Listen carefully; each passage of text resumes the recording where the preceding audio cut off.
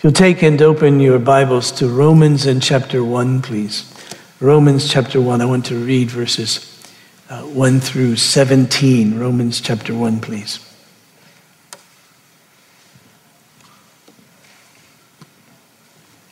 You'll find in your bulletin a prayer of illumination. Generally, I pray this, but this is a prayer that I would like us to pray together, this prayer of illumination. And this prayer of illumination is here so that we pray that God will open our eyes, open our eyes, enable us to see His truth in His word. And so, let's pray together. Almighty, eternal, and merciful God, whose word is a lamp to our feet and a light to our path, open and illuminate our minds, that we may purely and perfectly understand your word, and that our lives may be conformed to what we have rightly understood, that in nothing we may be displeasing to your majesty, through Jesus Christ our Lord. Amen. Romans chapter 1, verse 1. This is the word of the Lord.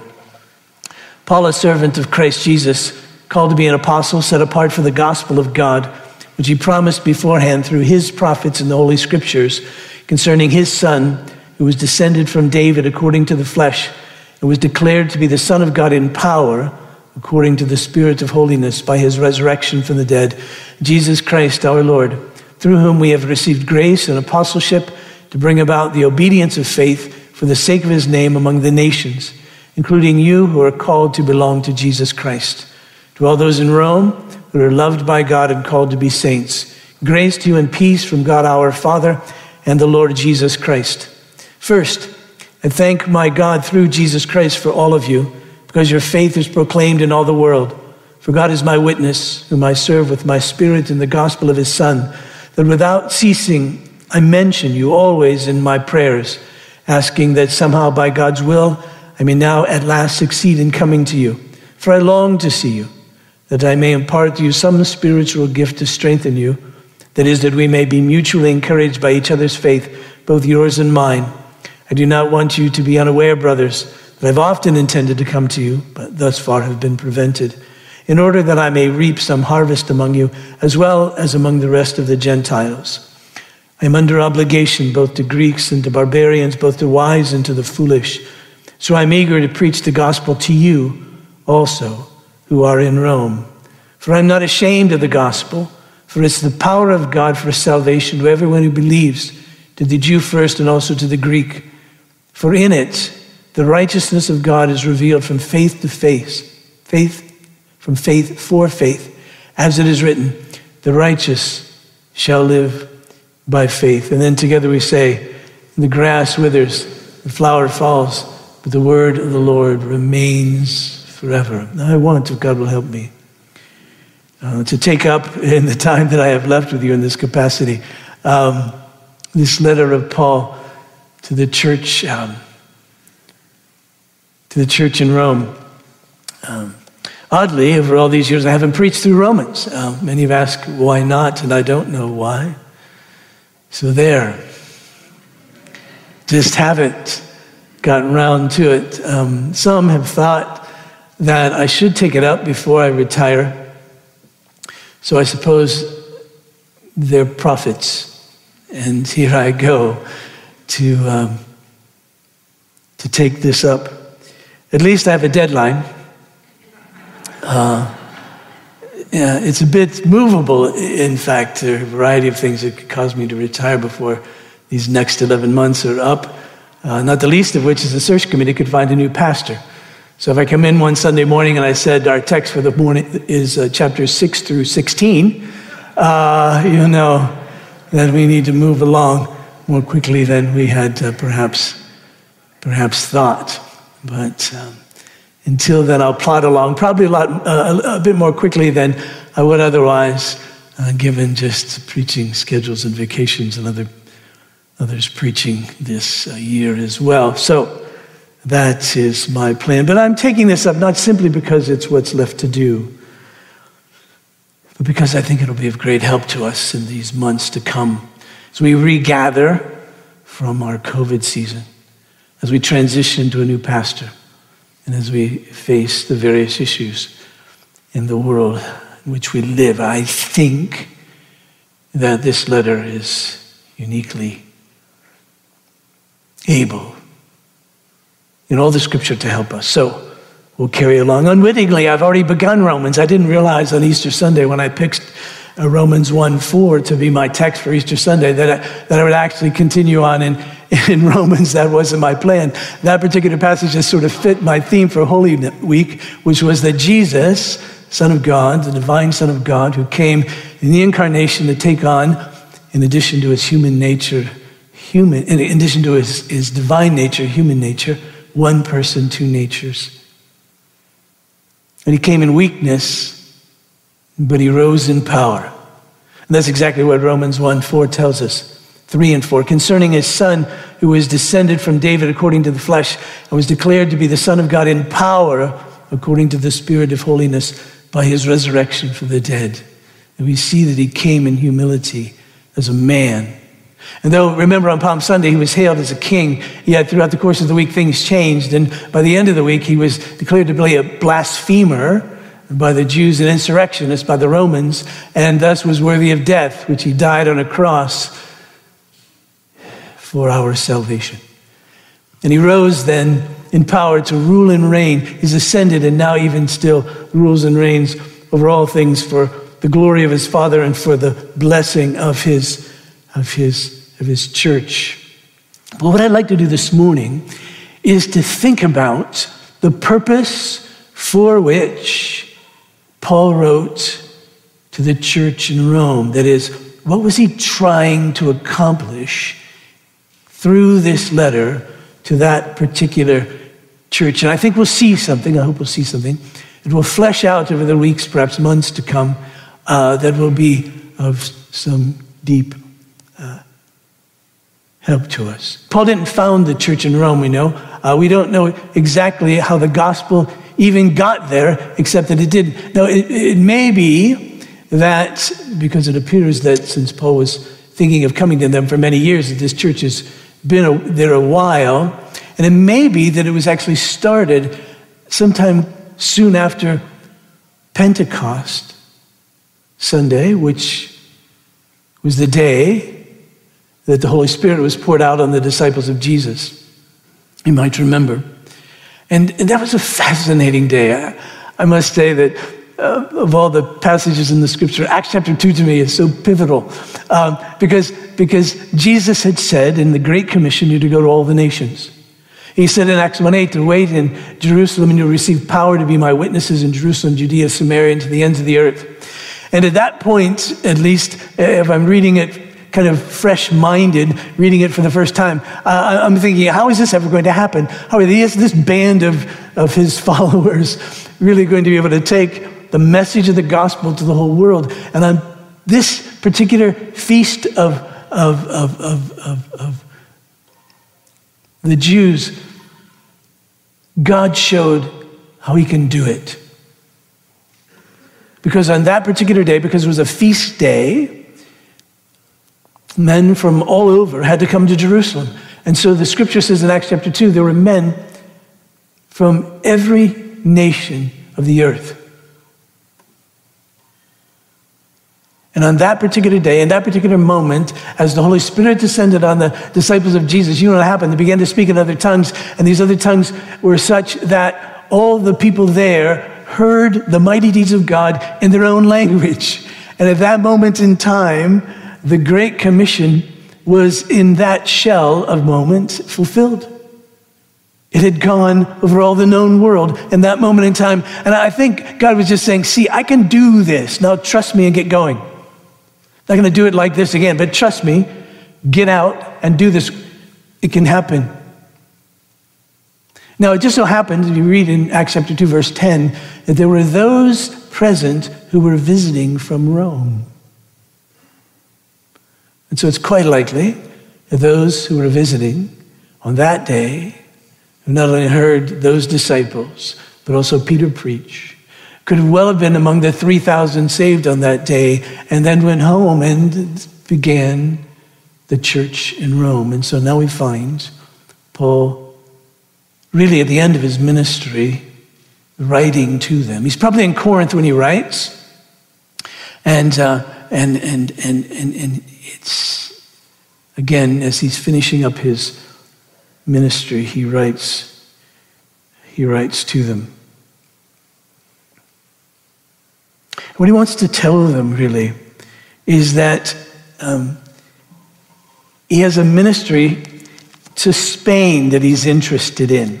He's in process, he says, of taking an offering from the Gentile churches to the Jewish believers in Jerusalem who are poor or oppressed because of their faith and are poor. And so he's made this collection throughout his travels among all the Gentile churches, and he's taking this offering to these Jewish believers in Jerusalem. But what he wants to do is deliver that offering, come to Rome, and then go to Spain. And so really what he wants to do is elicit their help. Now in chapter 1, what I read, he says that he wants to give them a spiritual gift, which is delivering the gospel again to them. Now they've had the gospel, but he wants to come and preach it again among them, even among the church, even in the midst of these believers, because they need, in his mind, to hear the gospel. That will help him, and that will help them. And then he wants to be mutually encouraged, he says in chapter 1. He wants to receive something from them. And what he wants to receive from them, quite frankly, is their help in going to Spain. And he says, listen, I haven't come to you yet, because in a sense, there was already a church in Rome. And if you turn to chapter 15, let me read this beginning in verse 17. He says, in Christ Jesus, then, I have reason to be proud of my work for God. For I will not venture to speak of anything except what Christ has accomplished through me to bring the Gentiles to obedience by word and deed, by the power of signs and wonders, by the power of the Spirit of God, so that from Jerusalem all the way to Illyricum, I have fulfilled the ministry of the gospel of Christ. And thus, I make it my ambition to preach the gospel, not where Christ has already been named, lest I build on somebody else's foundation. In other words, Paul's saying, my calling has been to go to places where the gospel hasn't been named. So I haven't come to you because you know it. You have it. So I haven't come yet to you, but now I want to come to you. And I want to strengthen you, and I want to be encouraged by you. So verse 22. This is the reason why I've so often been hindered from coming to you.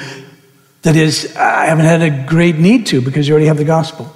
Verse 23. But now, since I no longer have any room for work in these regions, and since I've longed for many years to come to you, I hope to see you in passing as I go to Spain, and to be helped on my journey there by you, once I've enjoyed your company for a while. At present, however, I'm going to Jerusalem to bring aid to the saints. And so that's his plan, as I said.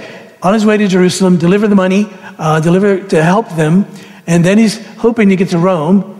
If you're a reader of the book of Acts, you know that he got there in a rather awkward kind of way. But he got there. But then he says, I want to go from there, which we don't think he ever did, to Spain. I want to use you as a launching off point, if you will. So, quite frankly, his purpose for writing to them, at least his first purpose, was as a missionary support letter. I mean, this might be the first and most elaborate missionary support letter ever sent. This would have ended up on the refrigerators of the people, believers in the Church of Rome. And if he were in our day, with a little envelope ready to send and to help him and to say, come and we'll take a collection for you even here. But not only that, Paul sees some disharmony in the church in Rome as well. It's made up of Jews and Gentiles, and that was always a difficult union between Jews and Gentiles. They were so very, very different from one another. It was hard for them to get together. You might remember that the faith really came through this Jewish Messiah, Jesus, to the household of Israel. But when Jesus gave the Great Commission, he says, I want you to go to all the nations, go into all the world, go into all the nations and disciple and preach. And then in Acts 1:8, he said, I want you to go into all the world. But if you're a reader of the book of Acts in the New Testament, what you find is it took a long time for that to happen. It didn't happen immediately. You'd think, okay, they've got the word to go to Jerusalem, Judea, Samaria, to the ends of the earth. You'd think that at least by chapter 4, they'd be on their way to the ends of the earth, but they weren't. It took a persecution to get them to scatter out of Jerusalem. And then by chapter 10, it took a vision from God to Peter to really see it, so that he would go into the household of Cornelius, which God had already set up. So there was great success from the get-go. But then Paul is called to go to the Gentiles, the missionary to the Gentiles. But it took a while to get it out. And so there's disharmony, it appears, in the church in Rome between Jews and Gentiles. We don't know the origins of that, except first that there was always difficulty between them. And secondly, it may be this, that there had been an Emperor Claudius who was quite opposed to Christianity and expelled Jewish Christians, it appears, we read in Acts chapter 18, Jewish Christians, and he expelled them for a time. So you can only imagine then, you have this church founded by Jewish believers, then grafted in Gentile believers, and then the Jewish believers leave. And then after a time, the Jewish believers come back after the Gentile believers have now been running the church for a while. And so you can imagine there might be some even difficulties there in addition to the natural ones that just came among them. So by the time we get to chapter 12 in Romans, what we find is Paul saying, here's how I want you to live together. And here's how I want you to live together, even though some might be called weaker brothers and some might be called stronger brothers in these things about which you disagree. And so my goal for you is this in Romans chapter 15, verse 5. May the God of endurance and encouragement grant you to live in such harmony with one another, in accord with Christ Jesus, that together you may with one voice glorify the God and Father of our Lord Jesus Christ, and therefore welcome one another as Christ has welcomed you for the glory of God. And then this benediction in verse 13. May the God of hope fill you with all joy and peace in believing, so that by the power of the Holy Spirit you might abound in hope. See, he wants the God of hope to fill them with all joy and peace in believing, so that by the power of the Holy Spirit, and you see it's the Holy Spirit's work to join us with Christ and to join us with each other. It's the Holy Spirit's work to enable us to live in peace with one another. And so here's Paul's plan. Paul's plan is I'm going to write them this letter. I'm going to tell them I'm coming. And I'm going to tell them I'm coming so that they can be ready to help me get to Spain. So what I need to do is I need to ignite, or perhaps reignite in them, a great desire to see the gospel spread. Somehow I have to write them in such a way that by the time I get there, they're ready to go. They've burst into flame for the sake of the gospel. They want to see it go, and they want to see it go to Spain. And then this too, for that to happen, they need to be united together. They need to come together. I need to tell them something that will ignite their passion for mission. And I need to write something that will unite them together. So what does he write? He lays out the gospel. He lays out the gospel for them. You know, some have said that the purpose for which Paul wrote Romans was to lay out a systematic theology. And while he does speak in theological terms, it isn't quite complete. If it were, we wouldn't have all the other books of the Bible. But even in reading it, there are things that we'd reference as we're writing a systematic theology, much that we'd reference, especially in the terms of how it is that we're justified by faith. But he takes the gospel, he takes this theme of being justified by faith in Christ. He takes this gospel and he lays it out for them as complete as he possibly can, knowing that if they hear this and believe it, then they will have within them a great passion for the mission of the church, and they will come together as one voice, one people. Because that's what the gospel does. So his purpose, get to Spain. His purpose, unite together. The way he does that is by laying out for them. By laying out for them the gospel. Why is that? Well, first of all, because the gospel reveals the glory of God. If you look in chapter 1 and verse 5, he speaks of Jesus and he says, through whom we have received grace and apostleship to bring about the obedience of faith. That is, the obedience that comes because we believe. The obedience that comes out of faith in Christ. Not to earn it, but because we've received it. And now we obey from faith. So he says, I'm doing this through whom we've received grace and apostleship to bring about the obedience of faith for the sake of his name among all the nations. What he means by that is, I'm doing this to honor Christ. I'm doing this to glorify him. And why is he doing it to glorify Christ? Because Christ is glorious. It says, if you can see this gospel, what you'll see is the very glory of God. See, in the first instance, we're motivated for mission. We're motivated to share the gospel. It's going to sound heretical to some of you. I encourage you it's not. But in the first instance, we share the gospel not because we love the lost. Now, we should love the lost. We do love the lost. But that's not the first instance. That's not the first motivator for us to share the gospel. The first motivator is that we love Christ. The first motivator is that we see the glory of God. And we desire for his glory to be spread because he is glorious. Karen and I haven't flown in a while, but oftentimes when we fly, we're going to see a grandchild somewhere or multiple grandchildren somewhere now.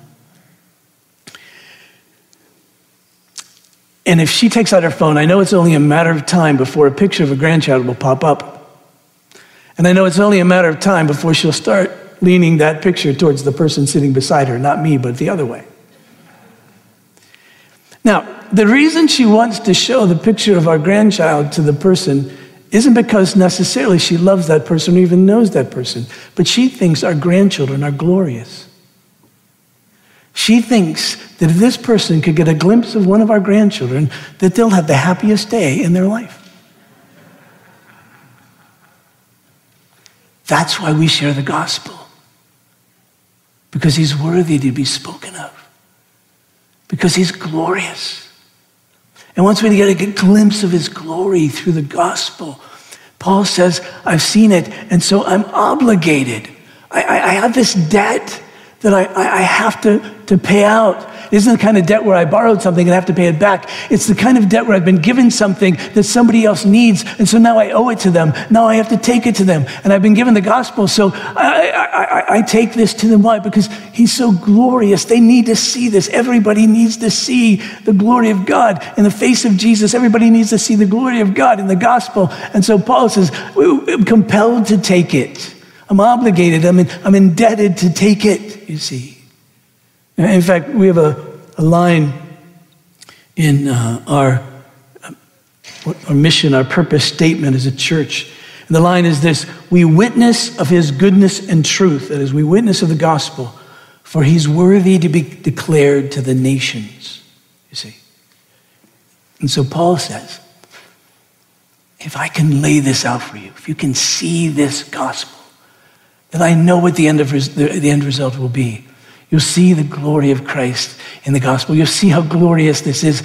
And when I come and I say, I want to take the gospel to Spain, you'll say, how can we help? Of course, we have to get this. We can't hold it here in Rome. We've got to spread it, not only in Rome, but everywhere else too. And so here's this sense, the glory of God. I need to show it to them. And then as he says in verse 15, he says, so I'm eager to preach the gospel to you also here in Rome. I want to lay this gospel out again. Why? He says, for I'm not ashamed of it. I'm not ashamed of the gospel. And you would think, well, Paul, why would you be ashamed of the gospel? Well, I suppose we could be ashamed of many things, but something that shames us is often when we think we're right and we find out we're wrong. And publicly everybody knows that we're wrong, and we feel that shame. And Paul was rejected a lot and dramatically rejected. Like usually if I share the gospel with somebody and they don't want to hear it again, they just avoid me. They don't throw rocks at me, right? They don't put me in prison, at least yet. But for Paul, they tried to kill him. Paul, they ran him out of town if they didn't put him in prison. He could have shied away from sharing the gospel. But he didn't. And then in the same way, how does the author of Hebrews put it concerning Jesus? He went to the cross, scorning its shame. In other words, when Jesus was on the cross, he could have been shamed. He was shamed by the mockers. Oh, yeah, you saved others. Why can't you save yourself? Come down from that cross and all of that. But why didn't he? For the same reason Paul's compelled to share the gospel even in the midst of the difficulty is because they know it's true. They know the outcome. They know what's going to happen. Paul says, I'm not ashamed of the gospel, for it's the power of God for salvation to everyone who believes. Paul knew this. Jesus knew that when he was on the cross, he was accomplishing that which was necessary to accomplish. And he knew the end result, the salvation of the people that his Father had given to him. And so here he was, despised the shame, went through it. Why? Because he knew it was true. Why? Because he knew his Father wouldn't abandon him to the grave. Why? Because he knew this was necessary for the salvation of people. And so Paul knows the same. He says, I'm not ashamed of it because I know. I know the truth of it. And I know that perhaps in the short run, people will try to shame me, people will reject me and insult me and all of that. Because after all, I am telling them things that might feel to them insulting. I'm saying that their good works can't save them. I'm saying to them that as good people, you're no better than anyone else. I'm saying that nothing that you have within you can commend you to God. I'm saying that everyone needs Christ. Everyone. Whether you're male, whether you're female, whether you're young, whether you're old, whether you're rich, whether you're poor, whether you're educated, whether you're not,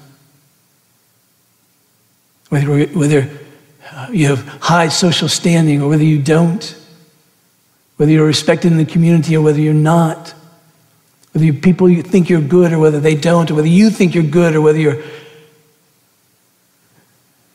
don't. Doesn't depend upon any of the markers that we have as human beings to commend one person over another. It's not based on your nationality or your ethnicity. Everyone needs Christ, or you'll be condemned, you'll be lost. That's Paul's message here. It's for everyone who believes. This is not a shame because it's the power of God for salvation that is to be saved. As we read through Romans, what we'll find is that first and foremost, we're saved from the wrath of God. So it makes the gospel offensive. We're actually telling people, as we've told ourselves or been told by others, and naturally speaking, we're under the wrath of God because of our sin. This is the only way to be saved from it and to receive real life is to have faith in Jesus. And he says this gospel, this news that we declare, this good news, is the power of God. It isn't just information. It's power. It's the power of God to actually rescue you from this wrath of God, rescue you from sin and all of its consequences, rescue you from death, rescue you from hell. It's the power of God to do that. And what Paul is saying, you can't do that, I can't do that, you can't do that, we can't do that ourselves. We're powerless against it. But this is the power of God. And he's writing to the people in Rome who are living in the place of power in the world. And he says, Rome can't save you. Nothing here can save you. Only Christ can save you. And here is the truth. And I'm not ashamed of it because I know it's the power of God. I know it will save everyone who believes. To the Jew first and also to the Greek. Why does he put it like that? Well, there was this historical reality. First, the gospel came to the Jews. If you all go all the way back to Genesis 12 with Abraham and work your way up, you find first came to the Jews. It came through Jesus to the household of Israel. It came first on the day of Pentecost in that great sermon of Peter's to the Jewish people who were there for the feast of Pentecost. We find that it started out in Jerusalem. We find even Paul, when he travels, goes to the synagogue first. But that doesn't mean Gentiles were left out. It just means that in historical reality, the Jews first. Gentiles were always included. Even in the Old Covenant, Israel was to be a light to the Gentiles. Jesus received Gentiles and blessed them. The Great Commission, go into all the world. Acts 1:8, go to all the nations, to the uttermost parts of the earth, you see. So that's simply all that is. But he knew that it was the power of God, and here it is. He says, for in it the righteousness of God is revealed from faith for faith, as it's written, the righteous shall live by faith. He says it's the power of God into salvation. It really works. Why? Because it gives us what we actually need in order to stand in the presence of God. To be forgiven, yes, but also to stand in his presence and to live with him. It declares us to be righteous. Now, this little phrase, the righteous, I haven't preached in a while, so I have to keep track of my time. I don't care.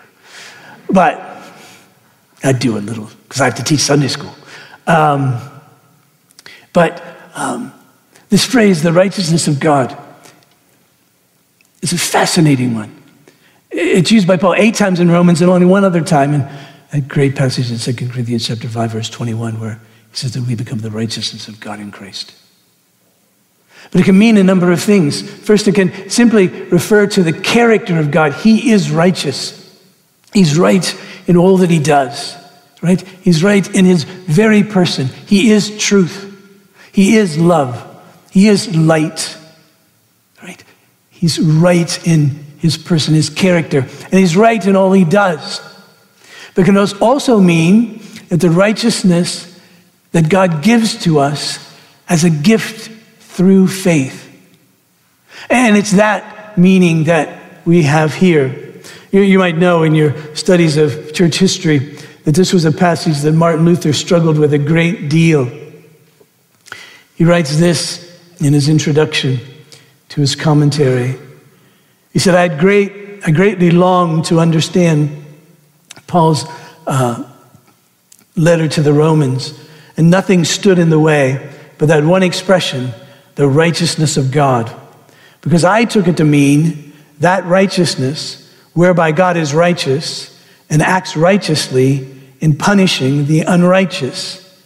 Night and day I pondered until I grasped the truth that the righteousness of God is that righteousness whereby, through grace and sheer mercy, he justifies us by faith. Therefore, I felt myself to be reborn and to have gone through open doors into paradise. The whole scripture took on a new meaning, and whereas before the righteousness of God had filled me with hate, now it became to me inexpressibly sweet in greater love. The passage of Paul became to me a gateway to heaven. You see, the truth is God is righteous. The truth is to be in relationship with him, we must be righteous. And the truth is because of our sin, we're not. What hope do we have? Well, Paul's going to lay this out. Once we get to verse 18 and take us through part of chapter 3, we'll find that he's going to say that none of us is righteous, no, not one. We've all sinned and fallen short of the glory of God. And thus, by mid chapter 3, if you're living in Romans, You'll feel hopeless and helpless. But then he says this, but now the righteousness of God has been manifested apart from the law, although the law and the prophets bear witness to it. The righteousness of God through faith in Jesus Christ for all who believe. You see, that's it. This righteousness comes to us as a gift from God. He says, yes, I am righteous. Yes, I demand it.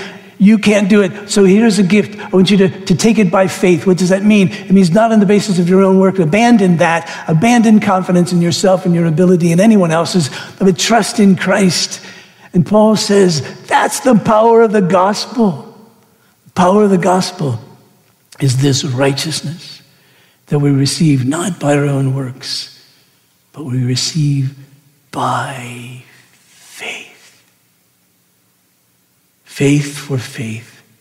Or as the NIV puts it, faith from first to last.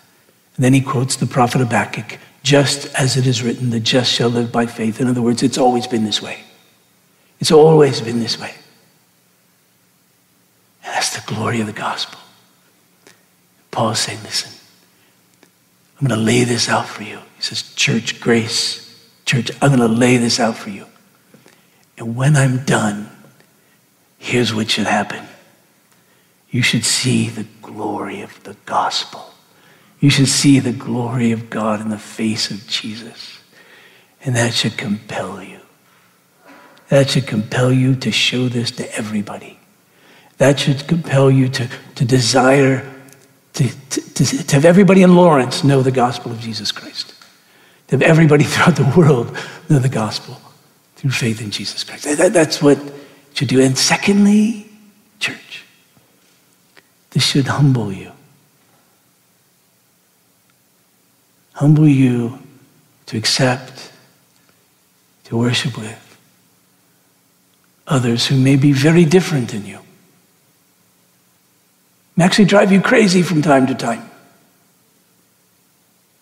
but who have faith in Jesus. We see it, don't we? At the table, it was on the night that Jesus was betrayed. And he took bread, and after giving thanks, he broke it, he gave it to his disciples, and he said, this is my body which is given for you. And in the same way, he took the cup. And again, after giving thanks, this too he gave to his disciples, and he said, this cup is the new covenant in my blood shed for many for the forgiveness of sins. Do this in remembrance of me. And the apostle adds, as often as we eat of this bread and drink of this cup, we declare the Lord's death until he comes. And what are we declaring? We're declaring that the gospel is the power of God unto salvation for all who believe.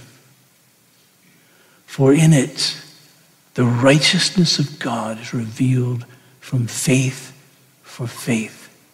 Just as it is written, the just shall live by faith, he's saying. Faith in Jesus restores you to God, reconciles you, forgives your sins, fills your account with righteousness, not yours, but Christ's, and fills it to the full in such a way that God will look at you and will look at me just as if we've never sinned, just as if we've always obeyed. If that on the one hand doesn't humble you, nothing will. If that on the other hand doesn't thrill your soul, nothing will. Let's pray. Father in heaven, we're grateful for the gospel of our Lord Jesus Christ. We're grateful to be able to sit this morning in a group of people who hear this and believe. I pray if there's those who don't, that you would cause them to believe it, to see their own helplessness, hopelessness really, but to realize the great hope we have in Christ Jesus our Lord. So Father, I pray that we all would know that the gospel is the power of God unto salvation. We would all know this righteousness that was revealed by it. We would receive it by faith, so that we might live together, so that we might worship together, so that we might glorify you, the great message of the gospel together. And this I pray in Jesus' name. Amen.